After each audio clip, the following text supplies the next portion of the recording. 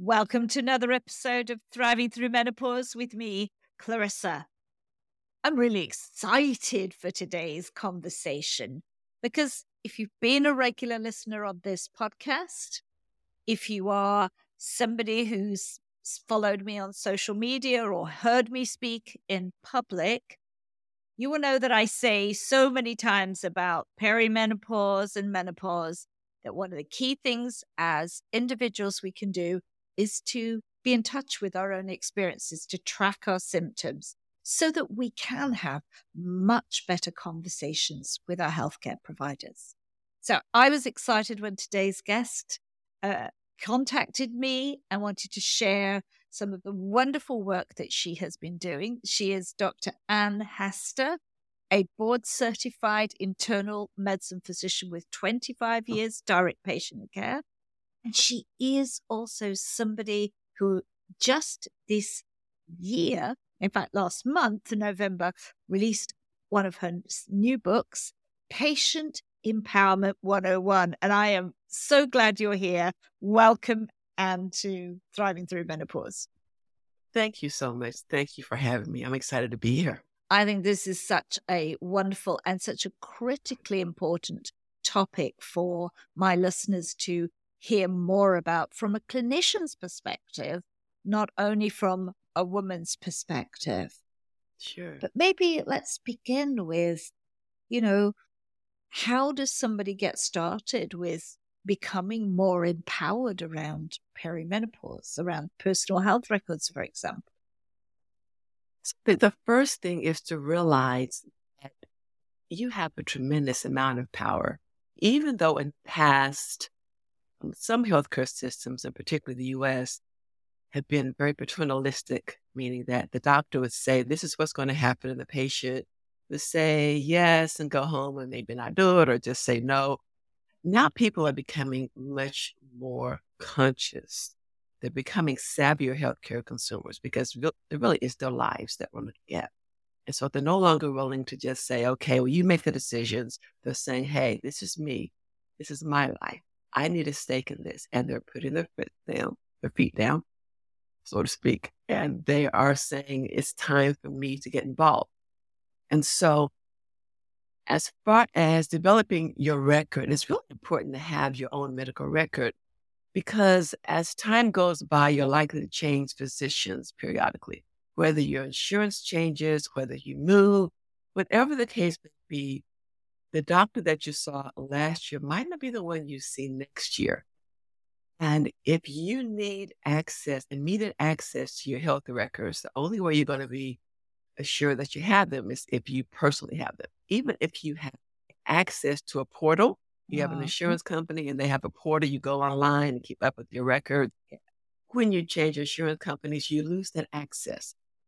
If you work with a doctor, the doctor gives you access to your records, and you change doctors, do not expect to have that same access. And so if as time goes by, you keep up with your records, you keep copies of important things, you chart important issues, then you can feel comfortable when you are asked specific questions. For instance, if you keep your own copy of your medical records in a 3-ring binder, you can have charts, you can copy EKGs, test results, and so forth. And so when you walk into a new doctor's office, you have everything right there. You don't have to wait for that doctor to figure out how he's going to get your EKG from 2 years ago or how he's going to know whether or not to repeat that CAT scan that you're really not sure what it showed. And so the potential is tremendous, not only to optimize your care, but to decrease the need for unnecessary tests and procedures, some of which can be painful or dangerous, or at the very least expensive and time-consuming. Yeah. So there are very many different aspects of this medical record keeping. Yeah, absolutely. And I think, in many parts of the world now, your actual time in the doctor's surgery is really short. So if the doctor hasn't had time to read your records, then, and you don't have good sight of them, you're spending that valuable consultation time, aren't you, Anne, with suddenly having to go backtrack and go through it all. Absolutely. And that really puts people at a disadvantage because when you go to see your doctor, you've made an excellent point. Doctors actually frequently spend more time doing administrative things than they do actually face to face. So between documenting in an electronic health record, other things, the time that's actually spent face to face with a patient has really gone down. So the time you have with your doctor, you want to be able to utilize every moment of that time. And you don't want to be told, okay, well, let me get your records. You come back in 3 weeks. Okay, so that's a prolonged period of time that you're suffering. You have to take off work again. You have to drive across town. You need to sit in the office again. You can eliminate a lot of this by just being completely prepared. If you have your health records, that will help him, and not just have them. Honestly, doctors are not going to be very happy if you walk in the office and you have 6 inches of medical records dating back 30 years. They're going to smile and inside they're going to say, oh my gosh, and put it on a long list of things to do, which likely will never really be addressed. Yeah. They'll skim the records. But if you can develop a concise, detailed, organized medical record to hand to your doctor, such as this tab is my family history. This tab has my medical problem. This tab has my surgeries. This tab has my medications and so forth. Because doctors set up medical records in that kind of organized fashion. They can go from A to B to C to D quickly. So if you can hand your new doctor that information, you can do him a tremendous service. You can do yourself a tremendous service because the doctor otherwise is going to have to get your signature, your release, send it out to your other doctor or doctors, and wait, and wait, and wait. And, at least in America, doctors are not required to keep your records indefinitely. They may have to keep them for a number of years. 7 is a common number. So if your records are destroyed, then they're gone. If you don't know this off the top of your head, which you're likely not going to know, who would really keep, details in her head like that, then you're really going to be at a disadvantage. And so you do need to have this documentation. Yeah, that is some really, really good points. And I think you've included not only there the surgeries and the medication, but things like your family history, because that certainly comes up. I mean, when I've had issues like in the past with my blood pressure, that was definitely one of the questions. Now, if you don't know that, you don't know whether maybe what you have is something that is genetic in your family, which absolutely points the doctor then to it maybe a very different approach than if they're seeing that's only happening to you. So, those are some really key things for us to bear in mind when we approach any clinician and any appointment, whether it's to do with perimenopause or any health issue. Exactly. Yes. So that's clearly some of the things that we can do to help our doctor. What else can women do, particularly in this sort of life stage, to support their doctor to help them better? I once asked a lady a yes or no question, and I timed it. It took her 10 minutes to answer the question because she was thinking it through in her head. And I was curious because I spent so much time in primary care, and it's always been discouraging that there's such a tremendous void between the way doctors think and the way patients think. So we go to medical school. We start in undergraduate school with all the science. We go to medical school. Then we go to residency. And we eat, drink, sleep, breathe medicine. Patients don't have patient school. So when a patient goes to the doctor's office and the doctor, is standing in front of them, there's so many things going on. The person in the next room who may be having a heart attack or a chest pain, you're concerned about them. The patient they have to get to see at the hospital as soon as possible.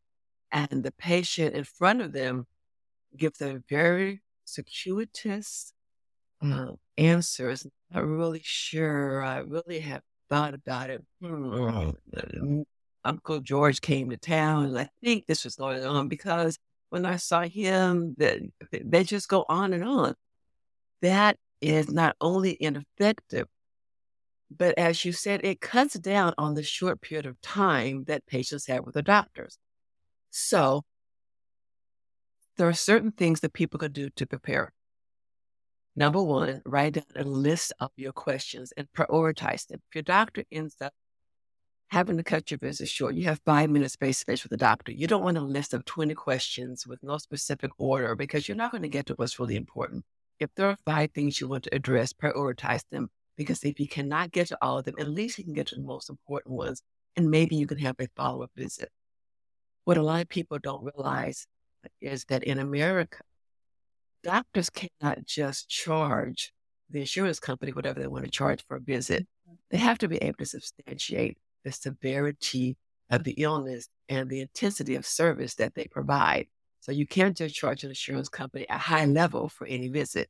And they've got to be able to document this if they're audited by the insurance company and they cannot show that they follow the established guidelines. They could be fined and they can be accused of insurance fraud, which is tremendous. Yeah. There are significant ramifications behind that. There are 8 key factors, and it's not just for insurance purposes, but these things really do help us understand what's going on. Number one, the severity of the problem. If you see a doctor and the doctor wants to know, how bad does it hurt? It hurts really bad. That's really not enough. Think about this. A lot of women have had babies. Childbirth would be considered a 10. It's excruciatingly painful. It is. Whereas, you're barely stubbing your toe that you don't have to say, ouch, let's consider that a 1. I've had patients, I've gone into the hospital room. So what's your pain now? Oh, it's a 10. And they're texting, watching TV, eating. No, that's not a 10. So think about the severity of your symptoms. It's so severe, doctor, I can't get out of bed. It's so severe, I've had to take off 2 weeks of work, or it doesn't really have much impact on my activities of daily living. I can do whatever else I want to do. It's just a little bit of an annoyance. So the severity is significant. The location. If you say, I have belly pain, I don't know what that means. Do you have acute appendicitis? Is your spleen inflamed? Do you have diverticular disease, pancreatitis? Also, I don't know what that means. So location, be specific. Yeah. Doctors divide the abdomen into 4 quadrants. Like just think about an imaginary line through your navel and then from the bottom of your breastbone down to your pelvic area. Yeah. The right upper quadrant, the left upper quadrant, the right lower quadrant, the left lower quadrant. And there are different organs in each area. And so if you say, doctor, I've had pain in the upper right abdomen, that's going to make them think something different than if you've had pain in the lowest part of the right abdomen, where your appendix is, or the lower left. So be as specific as possible. If you have chest pain, does that mean that he needs to be concerned about a problem with your heart, or are you having a little bit of discomfort in the upper right side of the chest, which is not as likely to be your heart? So be specific. Yes. The duration. How long has it been going on? Or I have had this problem ongoing for 2 weeks. Timing is important. Yes. It occurs off and on. Each time I have it, it lasts 5 seconds, 5 minutes, 5 hours. So duration and timing are somewhat different. And then you have modifying factors. What things make it better? What things make it worse? If I have chest pain, it gets worse when I walk. That's going to be more concerning than saying, well, my chest pain gets better when I belch, okay? And at one point, first one, the doctor may be concerned about your heart, and the second one, more likely gas. Yes. Associated signs and symptoms. I have abdominal pain. And when I have abdominal pain, I have nausea and I throw up. Versus I have abdominal pain and I have diarrhea and the diarrhea is black, or the variety of things, associated signs and symptoms that go along with your illness. What else have you noticed during the same time frame? Yeah. And the context. Doc, I had this excruciating back pain. Oh, by the way, it happened after I moved a very heavy sofa the other day. Yeah. Okay, that's different Yes. than just off the cuff of sitting down and then this severe back pain occurs. So the context is important. Yes. So those 8 features, if you go through those 8 features, you are going to almost help the doctor pinpoint exactly what's going on. Instead of a list of 20 potential issues, you're going to help dwindle it down to 1, 2, maybe 3. Yeah. And what that means is you're going to need fewer tests and procedures to figure out which of those things it is.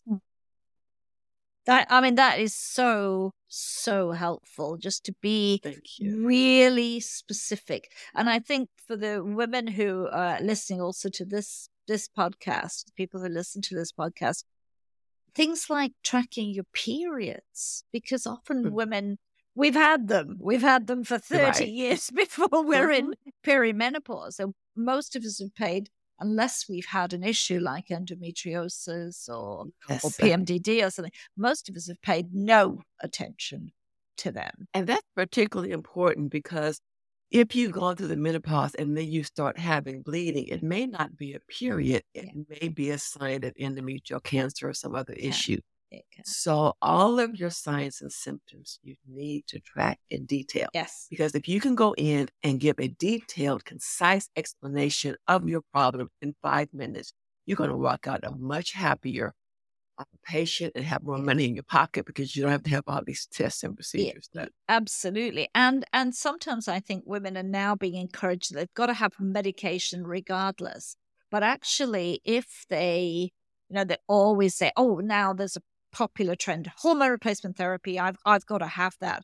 But if you're actually in conversation with your clinician, they might say, well, you might need to change some lifestyle. You may not necessarily have to be medicated.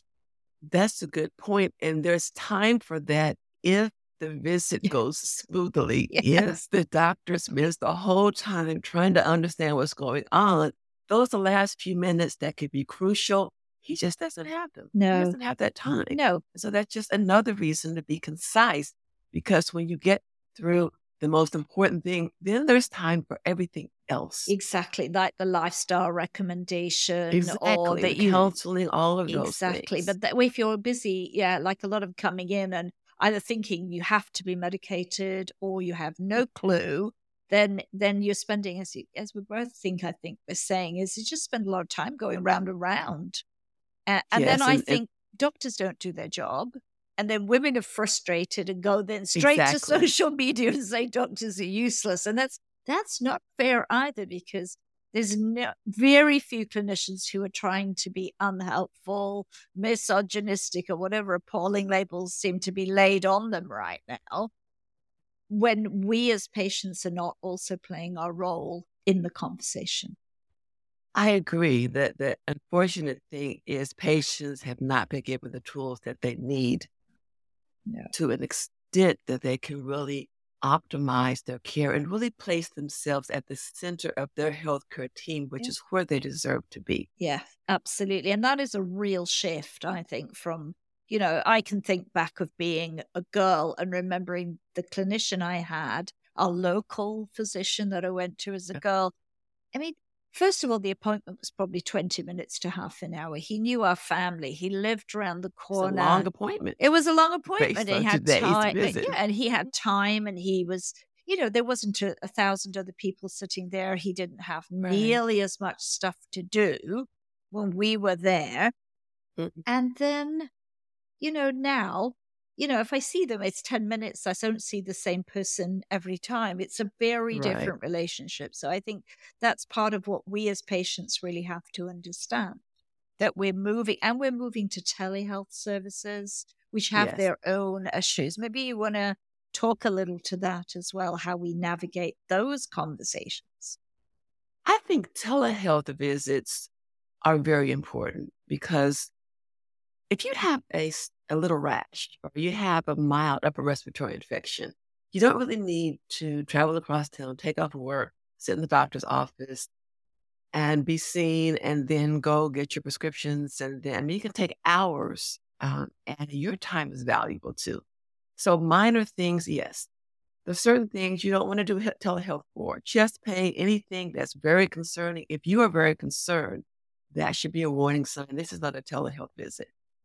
And also, certainly, if you have a family member or somebody else there with you, they can also give you some input.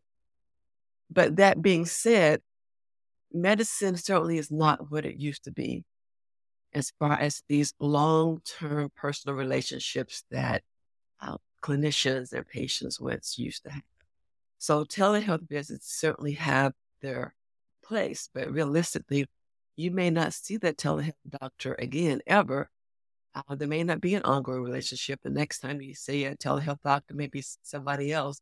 So that's just even more of a reason to be prepared to do everything you need to do on that visit at that time. And the exact same issues apply. The severity, the location, the duration, the quality, the modifying factors, associated signs and symptoms, context, and timing. Yes. Those 8 issues are going to be important for this telehealth if you're in the emergency department. Actually, I spent about 15 years as a hospital specialist.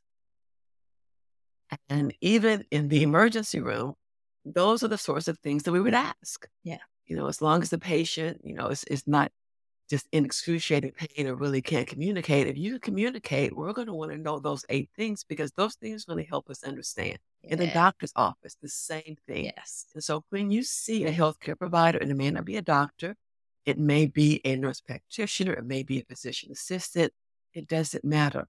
Those factors will help us come to a conclusion about the most likely diagnoses, and that will streamline your care. Yes.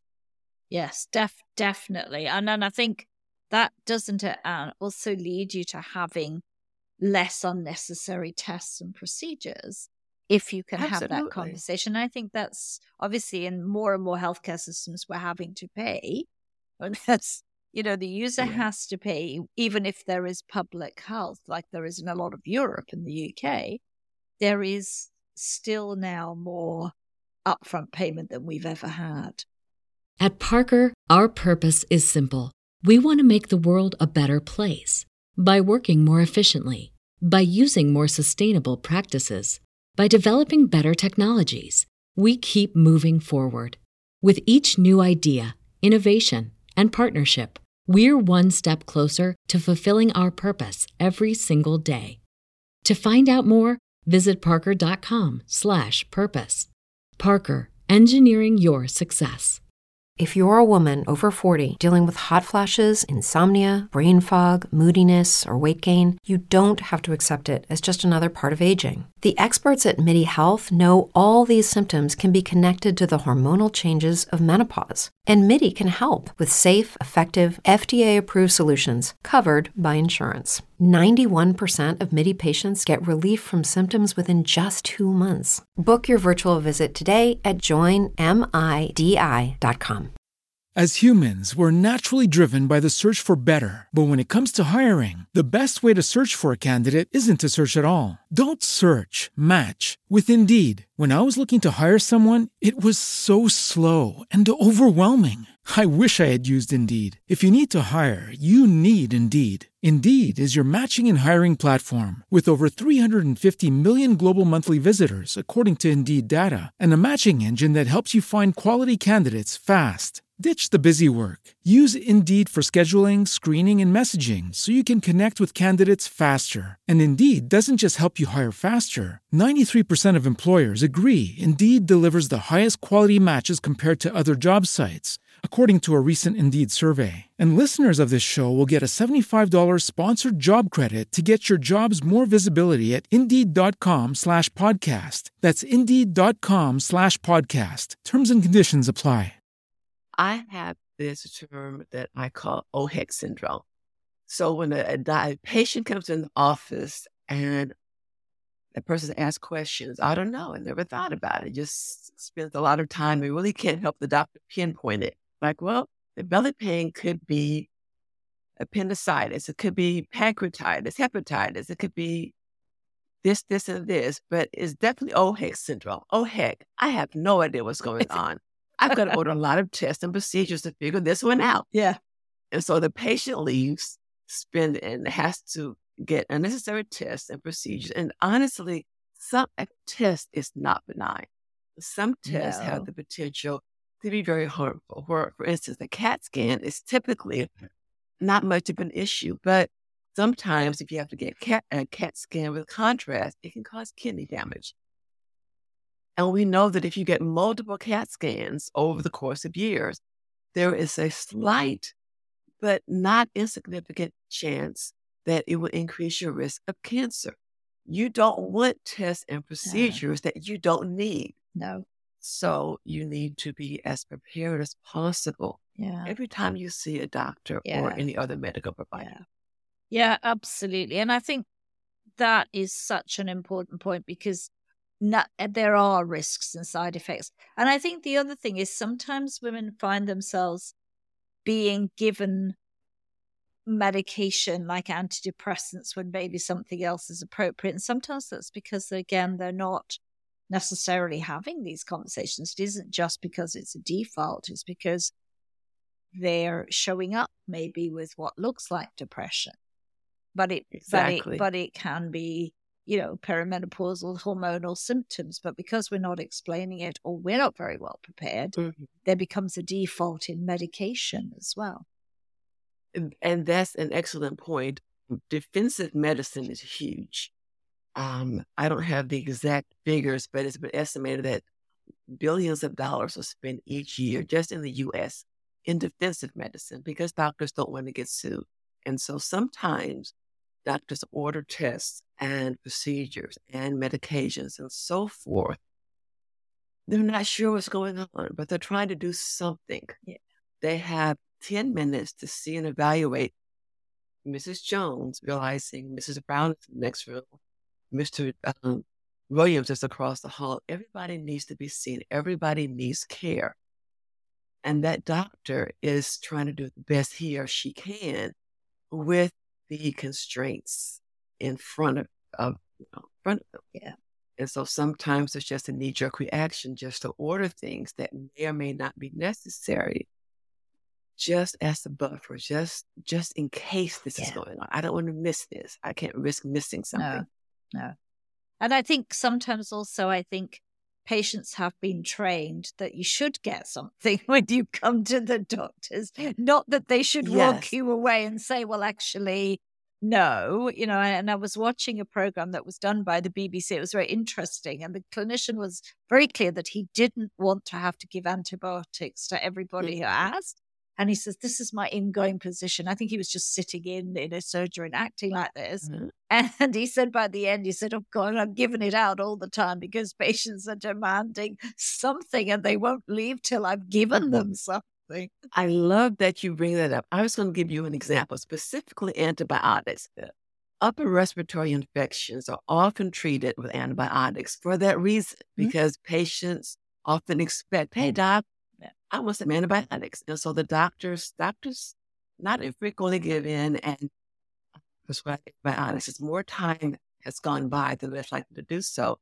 But it's important for people to realize not only can antibiotics have side effects, but there's one particular type of diarrhea. It's called C. diff. C. diff has the potential to be fatal. It has the potential to cause such severe inflammation of your colon. You have to have surgery on your colon. It can cause septic shock. It can be horrific, life-threatening. And a major risk factor for that is antibiotic use. So when you see your doctor and you have diarrhea, you may notice that he probably going to ask, have you been on antibiotics recently? Because we know that this potentially devastating type of diarrhea is strongly linked to antibiotics. If you don't need them, don't take them, please. And don't pressure the doctor to give you the antibiotics because he may or may not just give in and go against better judgment and write it. And that could potentially lead to C. diff. And I'm not trying to gross anybody out, but one treatment for C. diff is a fecal transplant. You get somebody else's species. Yes. And so this is not insignificant. No. So again, the better equipped you are to tell them what's going on, the better you're going to fare. And also, the goal is not for one person to come out on top. It's for you all to work together. This is what's going on, Yeah. Mrs. Brown, Mrs. Williams, and this is what I think we need to do about it. And you all talk about it. Yes. Well, doc, this, and be honest. If you are on a fixed income, don't be afraid to ask, does this come in generic?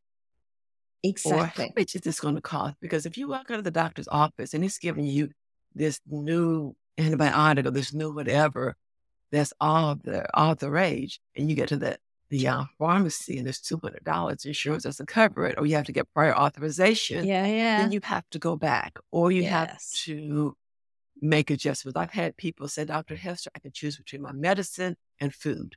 And for a lot of people, that is very real. Yeah. Yes. So ask about the cost, ask if it's generic. And there are $4 prescription plans at a variety of pharmacies. There are medication discount cards. And so have honest conversations with your doctor and make sure that when you walk out of the office, you're going to be able to afford the medicine. Mhm. And if there are any issues, any side effects, don't assume that you have an allergy. Contact the doctor. Yes. If there's something minor going on, the doctor can tell you something to do differently, such as asthma. A true asthma allergy can kill you, and it can save your life if you have a heart attack. Yes. So you cannot assume that if you have stomach upset from aspirin, you are allergic to aspirin. It's probably the inflammation that most people get if they take it on an empty stomach. So the doctor will Yes. say, okay, take a coated aspirin or take it on the full stomach. Yes. That may fix it. Yeah. This is just one of many things. But if you're in communication with your doctor and you let him know what's going on, he or she will be in a good position Exactly. to make those adjustments needed to help you. Exactly. And every time my doctor says to me, no, I don't think we'll medicate yet. Do try this lifestyle. I'm like, oh, thank you for not leaping Absolutely. to medication as the first point of call, but trying to work with me in the first instance and keeping, if you do ever give any medication, to give it at a very low dose. And be like that. And agree. I'm always so grateful, because that is, we're not starting with the premise of you need this dose really high, unless you do. I mean, that's a different thing. But a lot of the There things. are times that you do. There are times that you do. Yeah. You are absolutely correct. I am very much a naturalist. If I can get away with not taking drugs, I don't want them. No. I've seen so many cases. I've admitted so many people to the hospital who have had severe issues with medications. They are chemicals. They are made in a laboratory. Yeah. If there is a natural way to fix your problem and your doctor offers it, take it. And if it doesn't work, then certainly it's a stepwise progression. If your blood sugar is a little bit high, your doctor says, okay, you can afford to lose a little bit of weight. You can change your diet. You can exercise. These are things you can do to try to get it down without drugs. Yeah. High blood pressure, the exact same thing. Yes. If he says, I want to try 2 or 3 months with the lifestyle modifications, and if that doesn't work, we'll go to drugs. That is very reasonable. Be appreciative. Yeah. Take it and run. Yeah. Don't insist on a medication, because medications are chemicals. That being said, if you need it, if your doctor strongly recommends that you need it, that you take it, don't go to the other extreme and say it's a chemical. I don't want it. I met one lady in the ER who had a stroke because she said, I was just doing garlic for my blood pressure. Ma'am, your pressure's 220. You just had a stroke. I said that to myself, but in her, because she had been told, just take garlic. It will take care of your blood pressure. But she had a stroke. So don't, either extreme is not good. No, either is no, definitely. Work with your doctor. Absolutely. And maybe one of the last question I'd love to put to you, and in all of this wisdom, is how does a patient find the doctor that's right for them? There are several important things. Number one, word of mouth is very important. If your neighbor loves her doctor, that's good, but that doesn't mean that doctor is perfect for you. Mm. Ask friends, family members, coworkers, and so forth whom they see. If you have an insurance plan that has a provider list, that narrows down your possibilities. So look on the list of providers, see who is near you physically, whether it's, if you want to be able to go from work and you work on the other side of town, that's one thing. If you want to be able to go to somebody near your home, that's someplace, a different issue. So determine your priorities. I want a doctor who's close to me. I don't care if it's a man or a woman, or I prefer a woman. I want somebody who's been in practice for 20, 30 years, or that doesn't matter to me. You determine what's important to you. Do you want a doctor who's conversational, who you can sit and talk and laugh with as time allows? Or do you want a doctor who is all business, so to speak? You'll glean those sorts of things from the people who have already seen that doctor. Those are some personality issues that you can get firsthand recommendations on. Also, you need to research the doctor. So if you go online, for instance, in the U.S., Medicare Compare has a site that you can go to find a high percentage of U.S. doctors. And you can get all sorts of information about that doctor. It's the same with hospitals and so forth on this site. But there are a variety of sites you can go to learn about doctors. You can learn from the state medical board. Has your doctor had a lot of malpractice cases against him? Yes. Have there been any other issues against that doctor? You can go to sites that patients go to rate their doctor. If the doctor has 100 reviews and out of a score of 5, they're 1.5, you don't want to go to that doctor. No. If that doctor has 4.5, 4.7, whatever the case may be, then those are indications that the people who have seen those doctors will appreciate those doctors. So those are some things that you can do to determine if you want to see that doctor. The board certification, you can research that. You can research a variety of things online. And don't always go with one bad review. That the patient who gives the doctor a 1 and a horrible score may have been the person with the virus who was mad because the doctor didn't give her antibiotics. So look at the whole picture. Yeah. So those would be the major things. Indeed.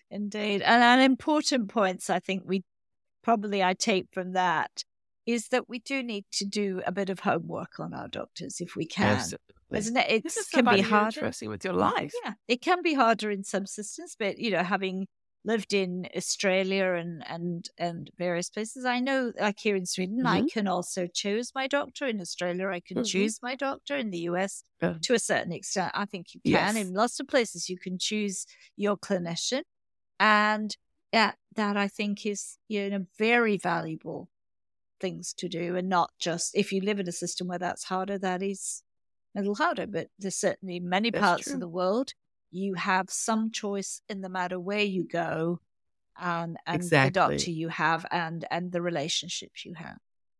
You need to know what's available to you. What's available in one country may not be available in another. And so do your due diligence, do your research to figure out how you can best determine the best doctor for you. Exactly. That is wonderful advice.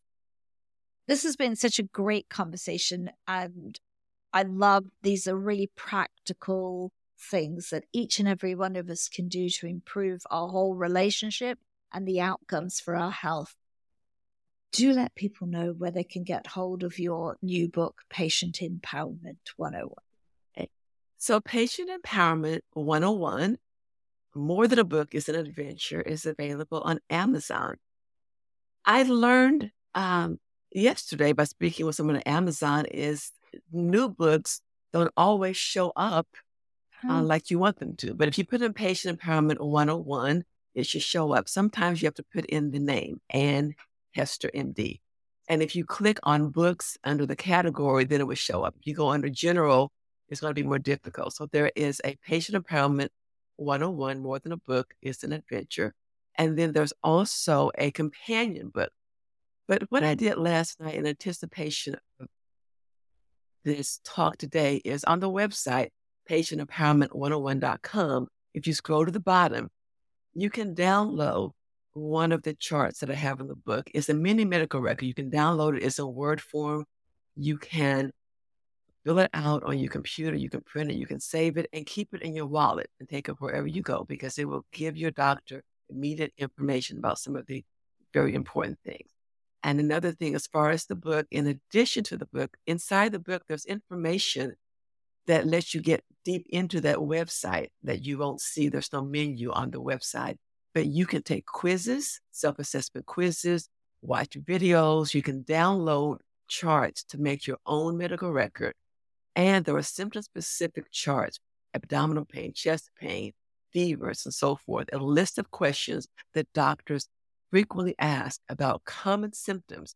You can download them as often as you want, print them, fill them out. And so when you go to the doctor, you'll have it in hand and you can answer those questions very quickly because you've actually thought through them before you step foot in the doctor's office. That is fantastic. I hope listeners get that. And we will put a link to the book in Amazon, and we'll put a link to the website too in the show notes. So listeners can find this and really step into empowering themselves in their own health and in getting the most from the doctor. I want to thank you so much, Dr. Hester, for coming on the show and sharing. Oh, it was such a pleasure. It was a pleasure. Thank you. Thank you.